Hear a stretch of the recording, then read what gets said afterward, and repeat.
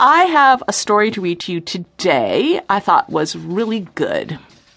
Journalist Sally Kahn, Khon, from Time magazine, wrote a story about this very same issue, and she said, first of all, she explains she was born a woman, she identifies as a woman, she is not transgender, but she's a butch lesbian. And she has her own little tiny window into what's going on. She says, the first time I was actually yelled at in a bathroom, I was 19. I am 6'1", but back then I had shoulder-length hair, and it dangled awkwardly around my chin as everything else about me at that age. I was openly gay, but still otherwise finding myself. I still wore dresses sometimes, awkwardly. I was a study abroad student in England on vacation in Bath. I don't remember much of anything from the entire semester, but I do remember going into a lavish hotel on the beach to use the bathroom, and while I was washing my hands at the sink, getting yelled at by a group of women.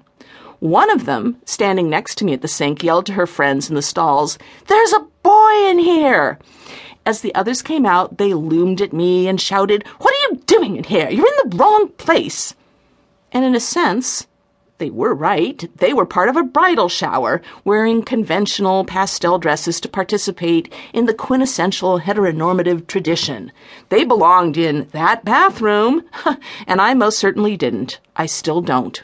Whatever you might have heard to the contrary, the so-called bathroom bills that have passed in North Carolina and Mississippi and now pending in other states have nothing to do with public safety. The simple fact is that under existing laws, it is already a crime to dress up as a man or woman in order to falsely gain entry to any public restroom to harass or harm anyone. That is a crime in states with transgender legal protections, and it's also a crime in states without such laws. What these bathroom bills are actually about is enforcing traditional gender codes and norms in an increasingly diverse and shifting America.